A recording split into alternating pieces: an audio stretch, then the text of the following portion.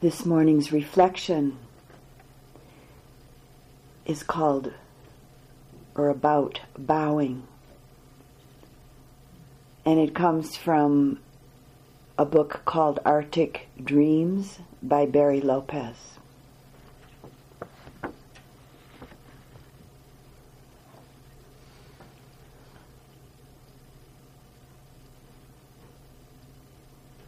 Gleaming gulls fly over.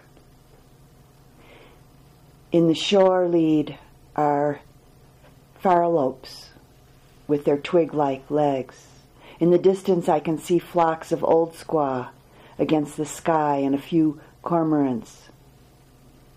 A patch of shadow that could be several thousand crested auklets too far away to know. Out there are whales. I have seen 6 or 8 gray whales as I walk this evening. And the ice, pale as the dove-colored sky. The wind raises the surface of the water.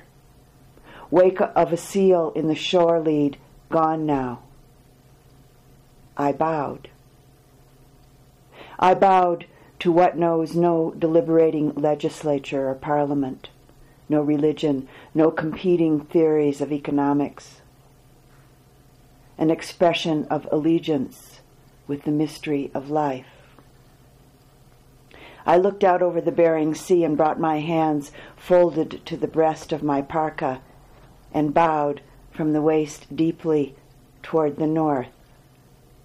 That great strait filled with life, the ice and the water. I held the bow to the pale sulfur sky at the northern rim of the earth. I held the bow until my back ached and my mind was emptied of its categories and designs, its plans and speculations. I bowed before the simple evidence of the moment in my life in a tangible place on the earth that was beautiful. When I stood, I thought I glimpsed my own desire. The landscape and the animals were like something found at the end of a dream.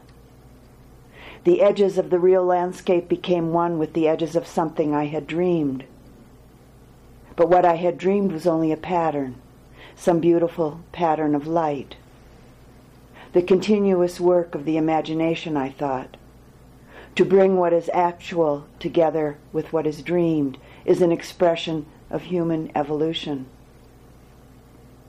The conscious desire is to achieve a state, even momentarily, that like light is unbounded, nurturing, suffused with wisdom and creation. A state in which one has absorbed the very darkness which before was the perpetual sign of defeat. Whatever world that is, it lies far ahead, but its outline, its vague outline, is clear in the landscape. And upon this one can actually hope we will find our way.